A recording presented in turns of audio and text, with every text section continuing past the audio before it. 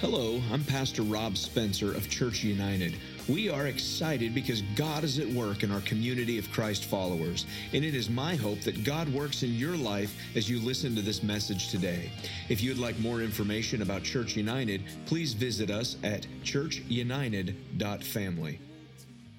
We have been in this series called It's Not You, It's Me. And that's often a famous breakup line. If you've ever been in that situation, or it's been used on you, or you've been the one that's used it, that's that dreaded words, let's just be friends. That idea, we know what they mean. They don't mean to be friends. They mean this thing's over. You want to let people down easy, and we've talked through that line. It's not you, it's me. But in reality, if we're just honest with ourselves, it is us.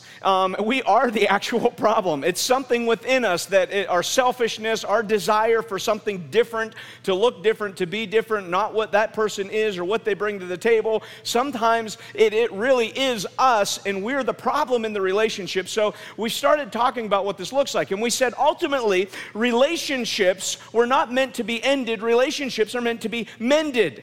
God's design was never for you to completely break off a relationship with someone. Friendships, dating things, siblings, parents to children, children to parents, all of those relationships in marriage, relationships were not meant to be ended. They were meant to be mended. God has a design and a desire to use us to sharpen one another. And if we allow that to happen and we look in to say, it's not about you, it is about me, what is it then about me that needs to change in order to allow God to mend me and make me whole? So it begins with me. We said the first two letters of mending. If it's not about ending, it's about mending. The first two letters of mending are M-E. That's me.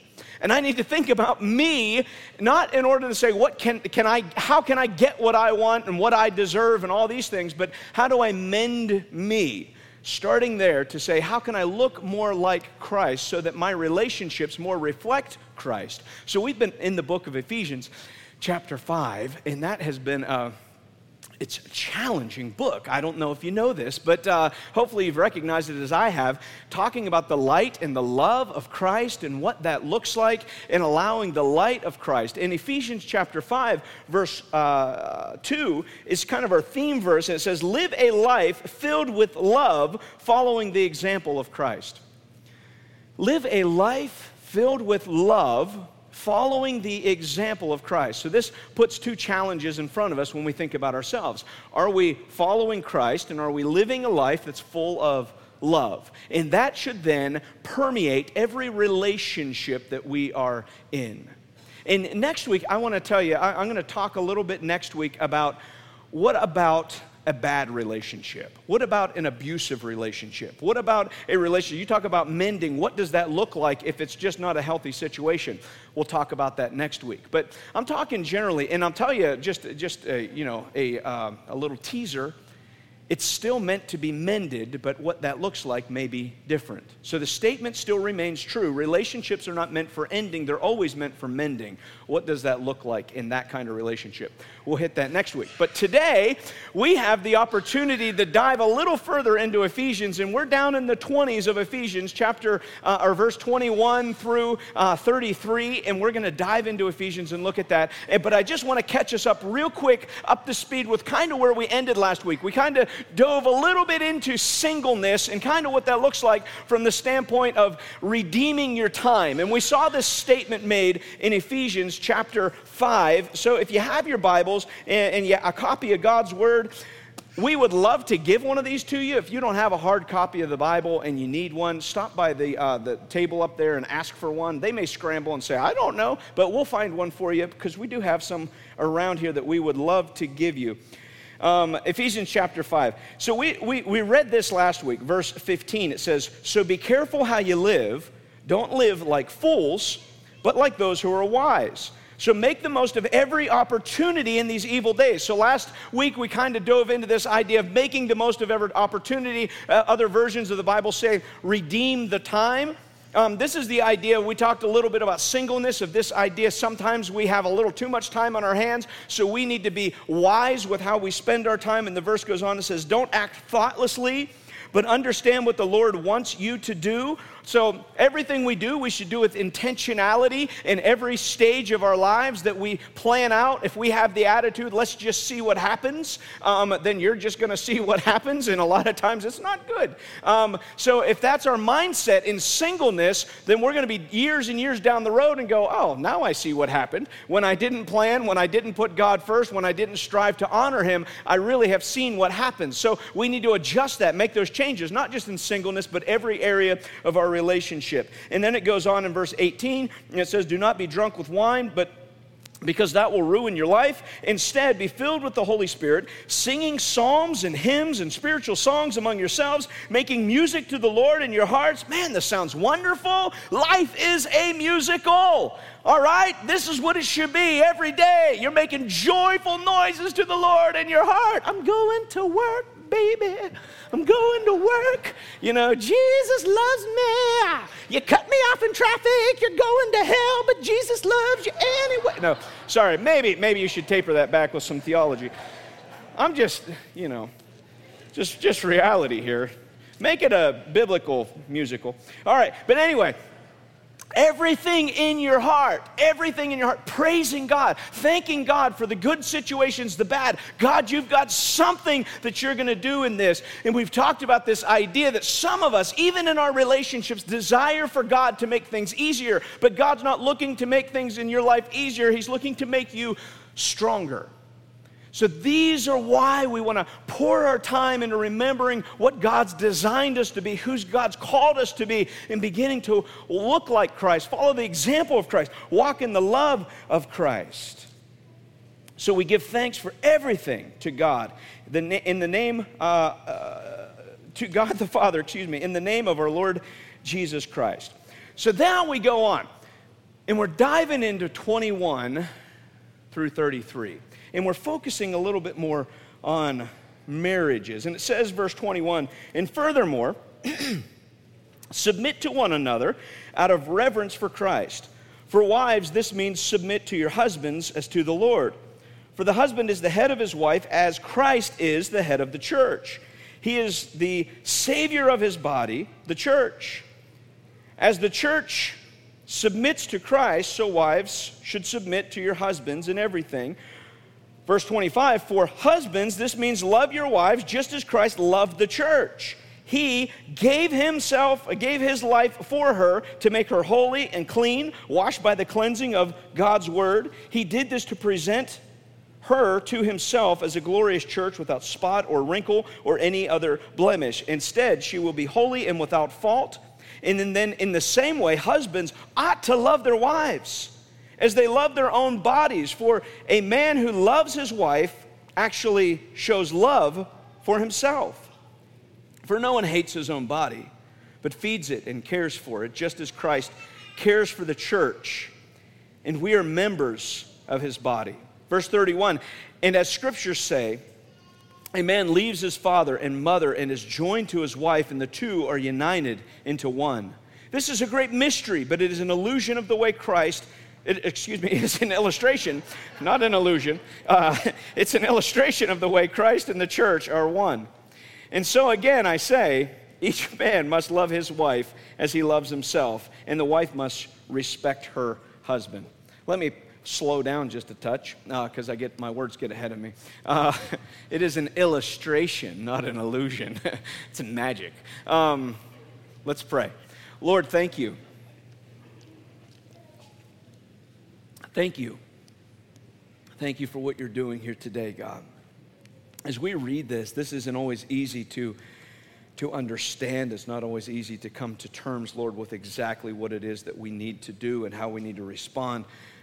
So I just pray for your wisdom to be in our hearts today. As we prayed at the front side of the service, Lord, we desire your Holy Spirit to be among us, that you would be here, that you would walk among us, that you would be in our hearts and our minds. Help us to decipher and determine what your word is communicating today, Lord, how it needs to change our hearts from the inside out. So I pray, Lord, for these words that are your words, your holy word to us, to help us, Lord, that they wouldn't be taken as offensive, Lord, but it'd be words words that would be taken as help, a desire of a Father who loves us so much to instruct us, his children, in how to walk. So we pray for that today, and we ask for your blessing on our time together. In your precious name we pray. In the name of Jesus, amen. Amen. So here's the deal. So this verse 22 is one that really isn't the best place to start.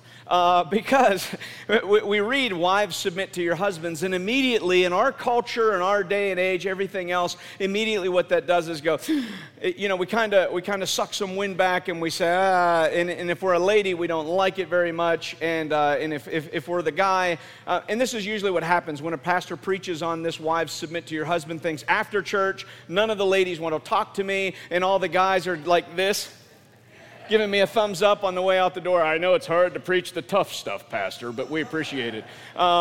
Because you don't want to say these things. Good job, Pastor. I don't want to start there. I think the best place to start before we dive into that is to begin to understand what the context of this is and what the real focus of this passage is first. And if we can understand that piece of it, if we can understand what the intent here is of the Apostle Paul and his angle of why he's bringing this in this way, I think then we'll better understand the meaning behind that verse itself. So I think it's important for us to start not with the submission thing, but start with the idea of what Christ did in the church and for the church. Because this is the picture that's being painted of what a good marriage should look like, is Christ's love for us. And if you are a follower of Jesus Christ, if you've submitted your life and said, God, I want to follow you, I desire to give you my heart, and I want to live like you, so you're striving to do those things, what happens is you now are a child of God. You're a follower of God, but not only you're a child of God, there's all kinds of illustrations that take place here. As it was an illustration, it is an illustration now of Christ's love for his bride. And if you're a follower of Christ, you're also called the church, which is called the bride of Christ. So Christ is the groom, we're the bride. So now we have a picture of marriage.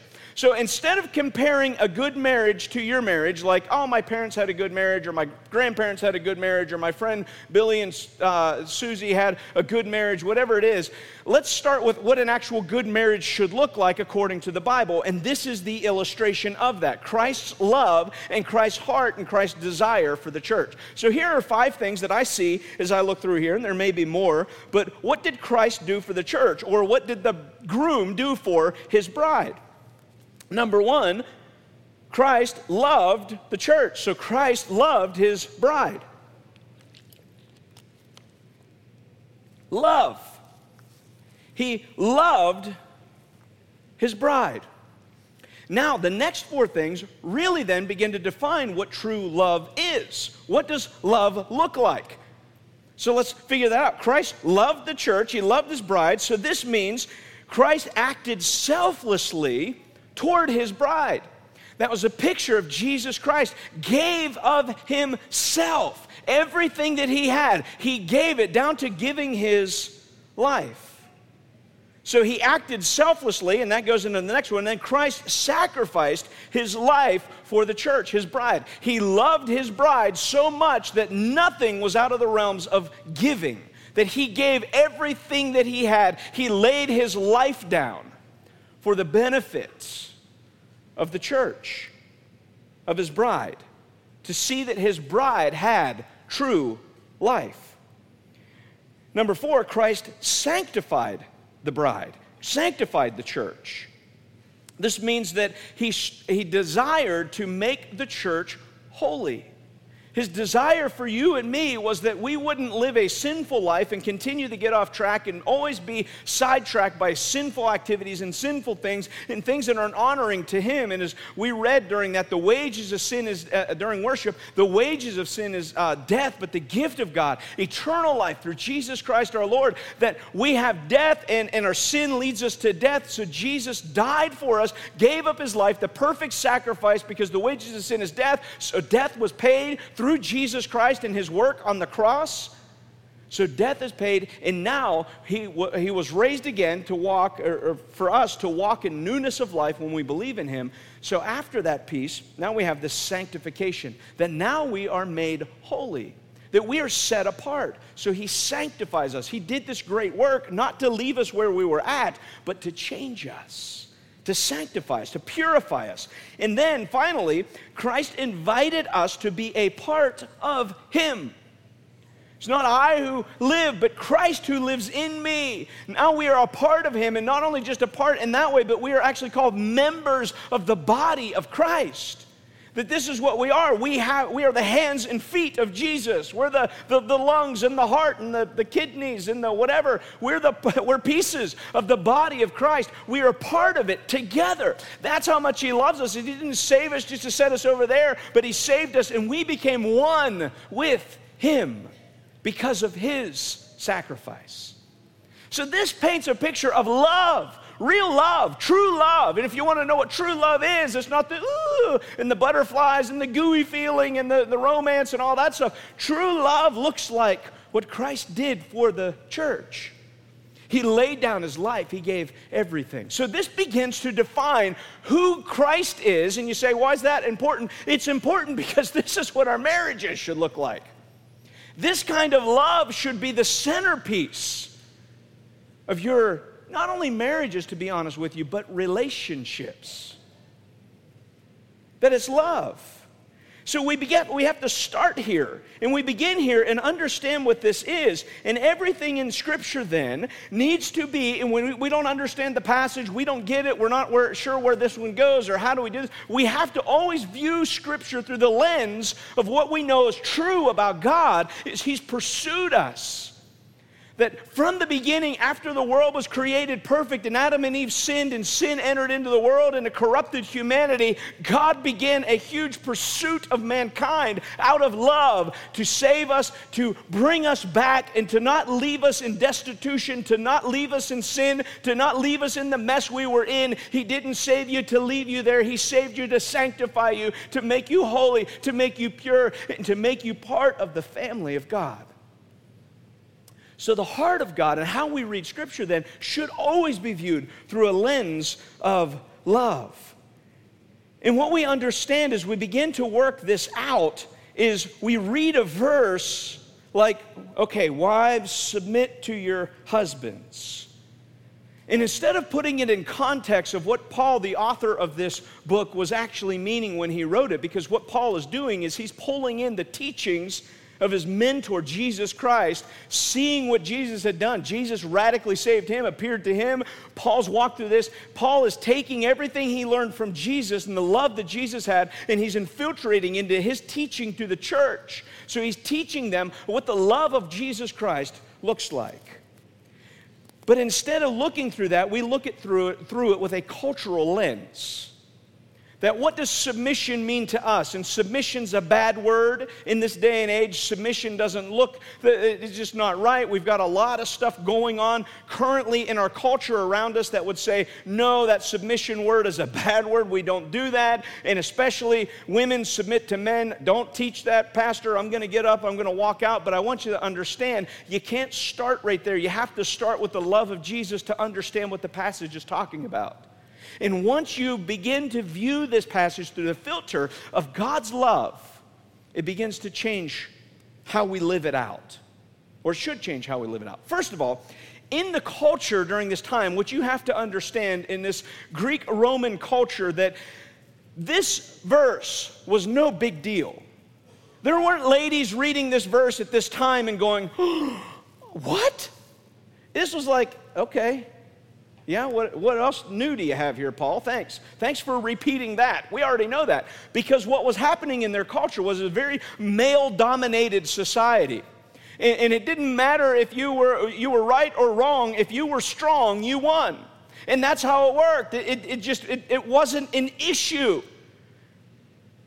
If you had the might and you had the power and you had the strength, you got your way. So it was a very male-dominated society. And women and children in that society were looked at as lesser than. It was just part of their lives. They never in their mind thought they would ever be made as equals to men. That was the culture that Paul is writing this in. So when they read, oh, wives submit to your husbands, the ladies weren't going, well, I declare. They were just like, yeah, that's about right. What else is new? But what was new in this was not the message. That what was new was the why. Why are you submitting? What's the point of the submission? It's because of love. And this message of love was something that was new, that when Jesus came onto the scene in this time, Jesus was all about love. And Jesus was shaking the foundations of their culture. And Jesus was saying, it's not about who's the strongest wins. It's not about having the might, and it doesn't matter if you're right. That's not how it works. You need to have love. And it's not about having power and authority. It's if you have power and authority, how can you leverage that power and authority, not for your benefit, but for the benefit of those who are weak?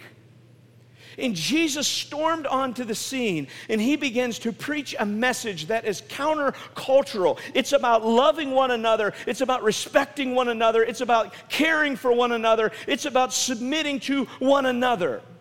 Because we're quick to jump into wives submit to your husband's verse, and most pastors want to start it. Maybe you've heard it in church, and that's where they start, is let's teach a message on marriages today, and it's all about this. It's about wives. It starts here with you.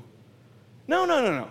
Skip back a verse to verse 21, and where's this thing start for us? It says, further, submit to one another out of reverence for Christ. So before Paul starts talking about ladies and talking about the home, he makes a broad statement across the board, and he says submission just isn't about the home. It just isn't about a wife and a husband, and she's got this submission duty, and she's got to just live with that. This is a message for everyone across the board in all cultures. Submit to one another. So in every relationship you have, in everything that you do, in your friendships, in your relationship at work, with your boss, with your coworkers, with your children, with your spouse, with your family, submit to one another out of reverence for Christ.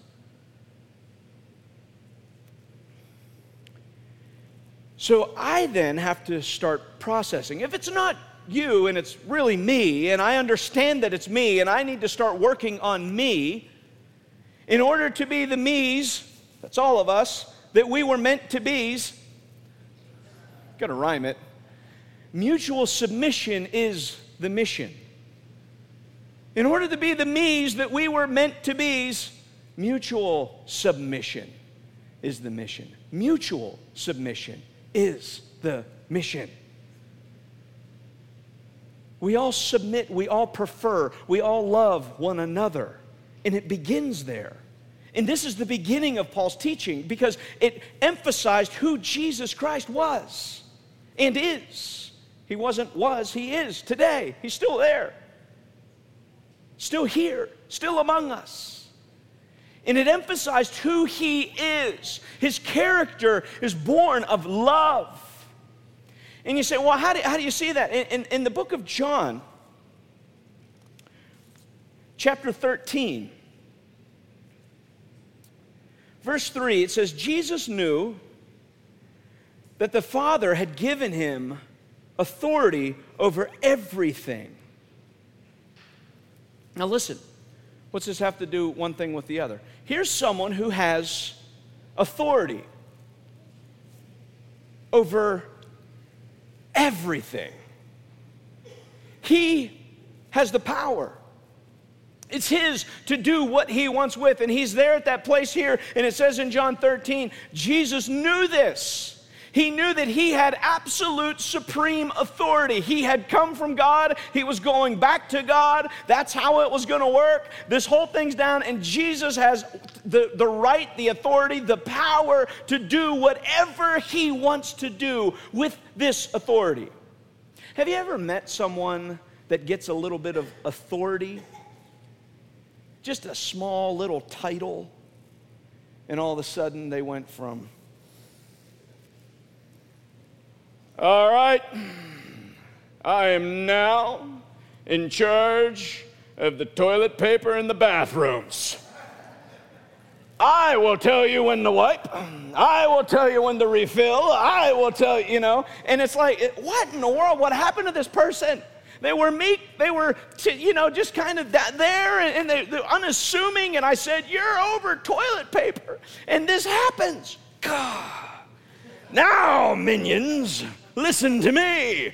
And this is people. We work with some of these people, right? You know these people. They're in your workplace. They're in your homes. We have friends like this that just take charge authority. I've been given the right.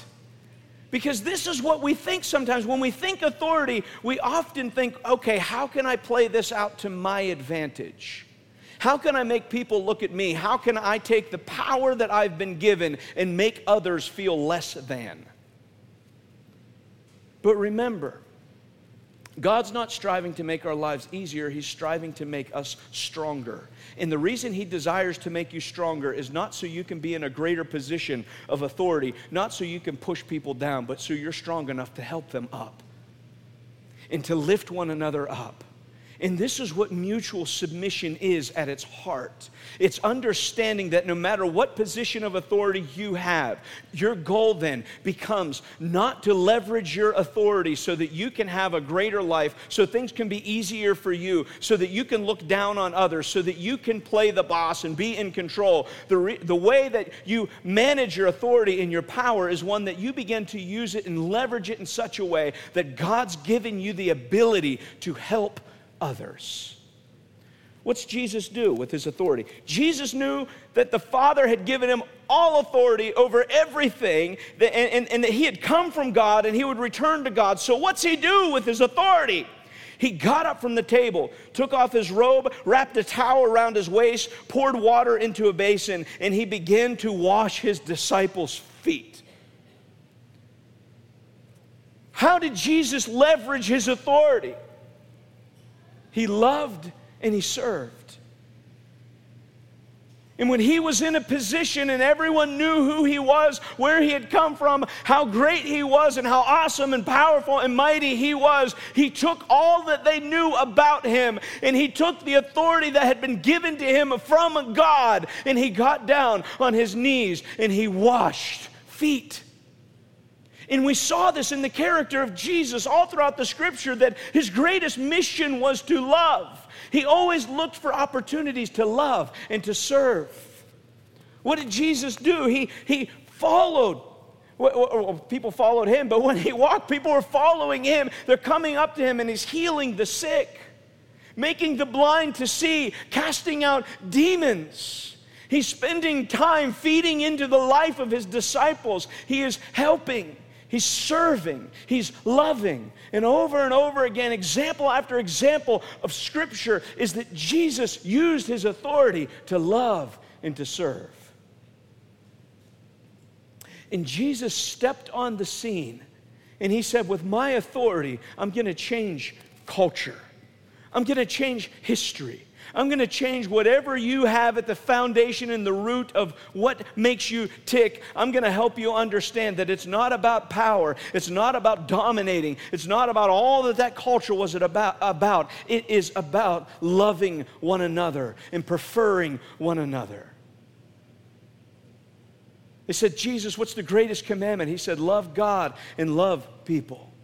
Love your neighbor as yourself. Love your enemy. Pray for those who persecute you. Love your husband. Love your wife. Love your children. Love was the foundation and is the foundation of mutual submission.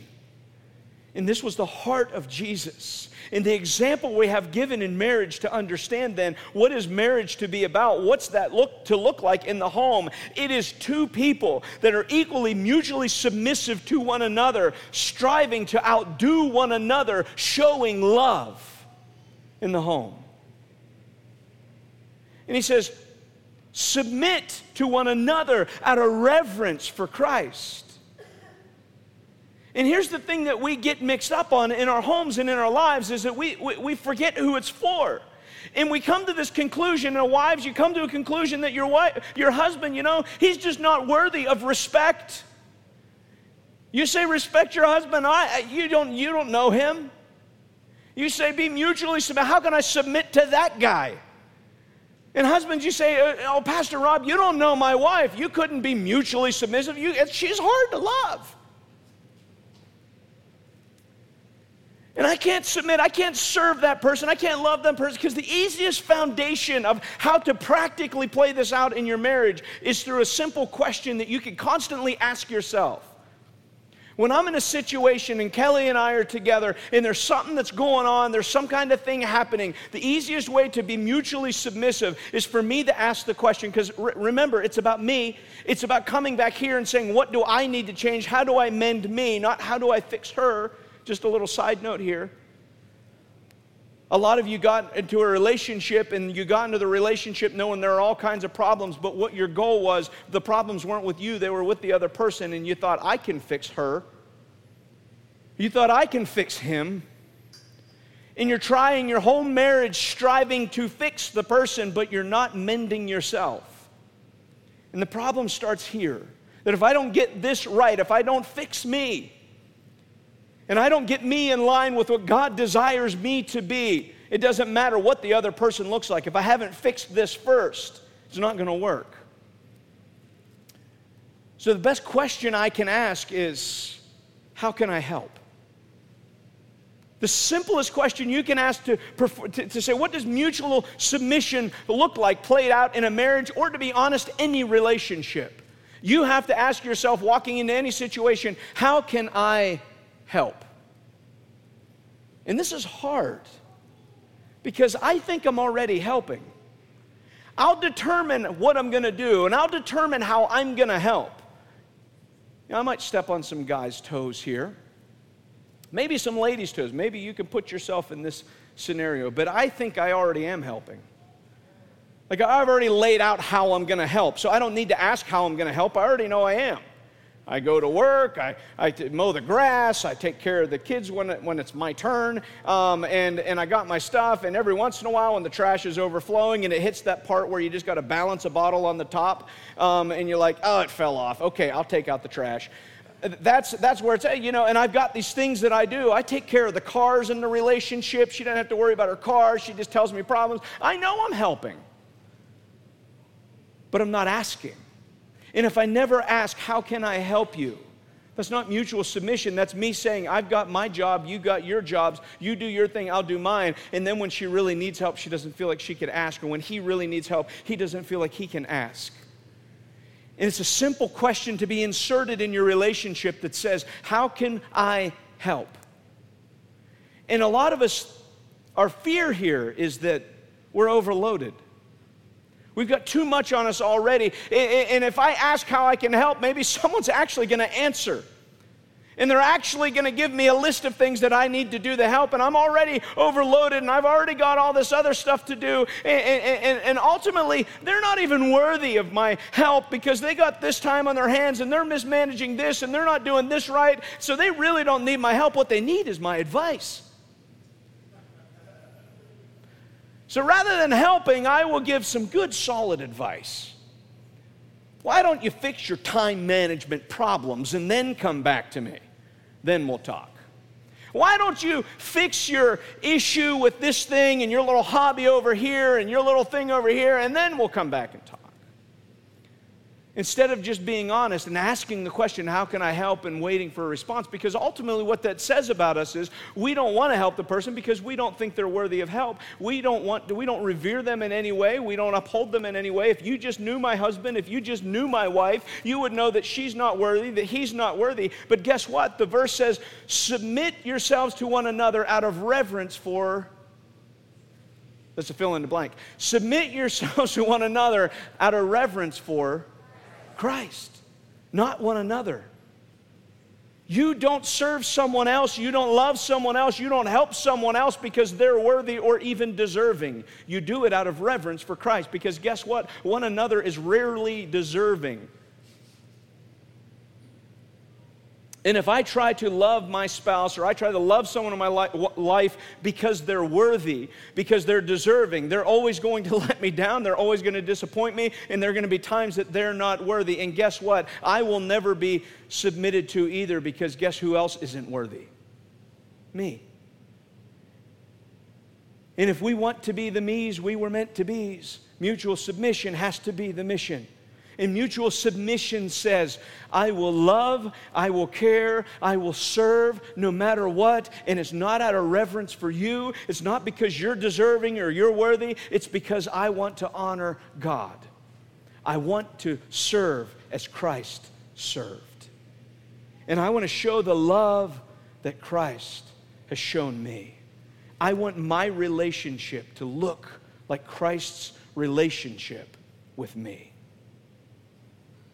Mutual submission becomes the mission.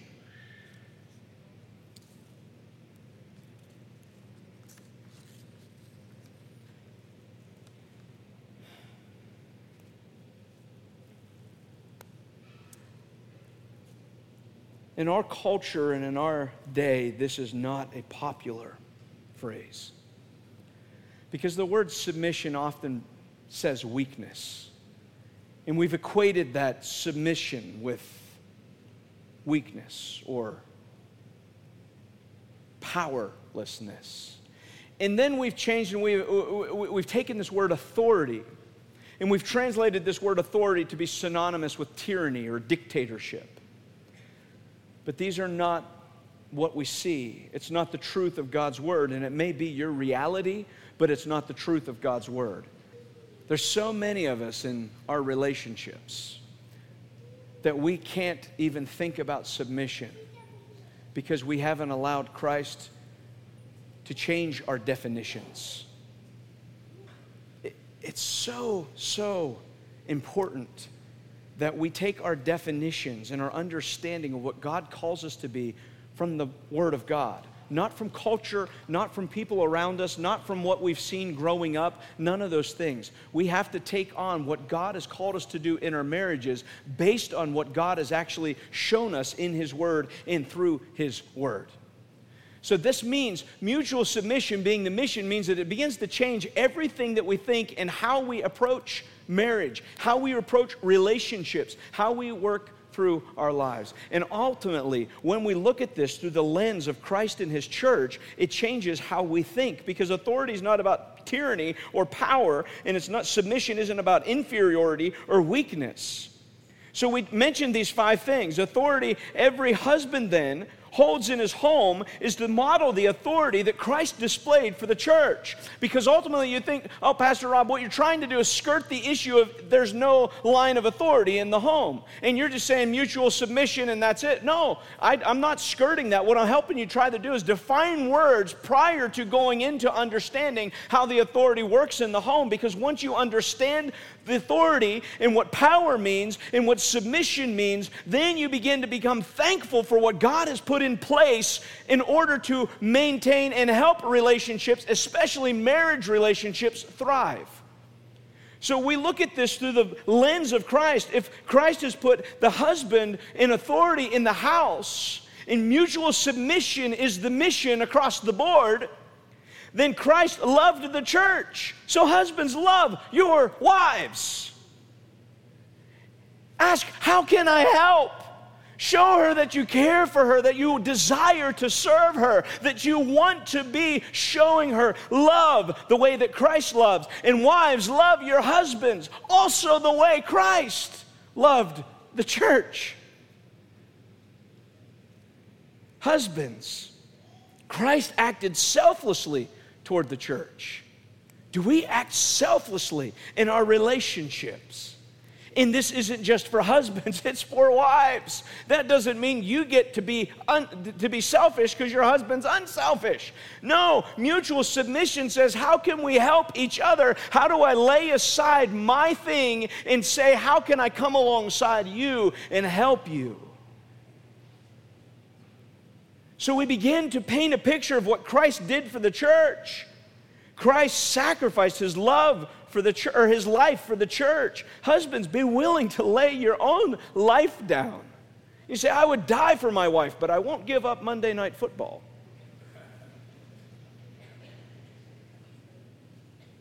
Oh, I would die for my husband, but if he takes away my credit card, he's going to die first. We care for one another, selflessly sacrificing everything in order to honor one another. Christ sanctified the church. Husbands, strive to live in such a way and walk so close to Christ that your wife and your children desire to be like you, and you can say, as Paul did, follow me as I follow Christ. That your desire is to see your family be holy. Wives, if you don't have a saved husband, if he doesn't know the Lord, live in such a way that the way you live exemplifies Jesus Christ, that he is drawn to Christ because of your testimony in the way that you live, in the way that you love like Christ. And Christ invited us to be a part of him. Husbands, stay faithful to your wives. You have become one, united together, one flesh.